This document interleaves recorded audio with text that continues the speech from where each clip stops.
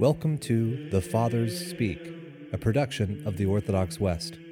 Each day, Father John Fenton reads a selection fitted to the Western liturgical calendar from one of the Fathers of the Church.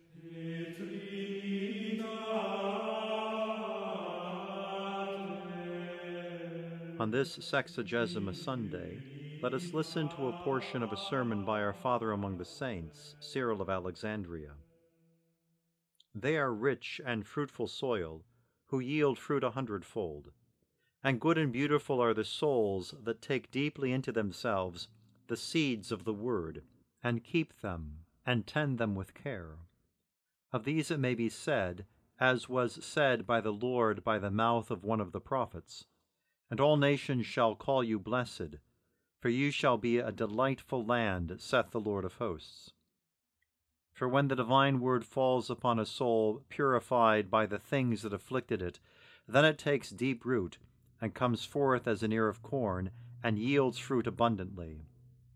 I consider that this also will profit those seeking what is profitable.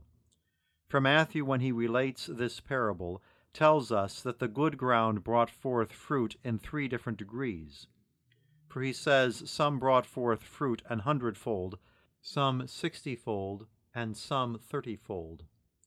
Note that Christ has recounted 3 ways of disaster, and that there are likewise 3 ways of the grades of glory.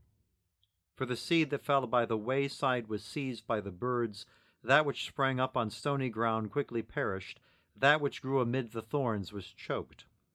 But the desirable good earth brought forth fruit, and with a 3-fold difference, as I have said, some 100-fold, some 60, and some 30-fold.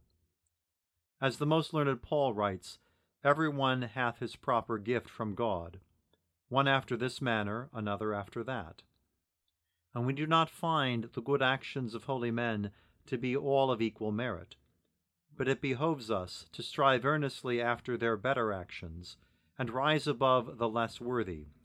So shall we be rewarded bountifully by Christ, to whom, with the Father and the Holy Ghost, be praise and glory forever and ever. Amen.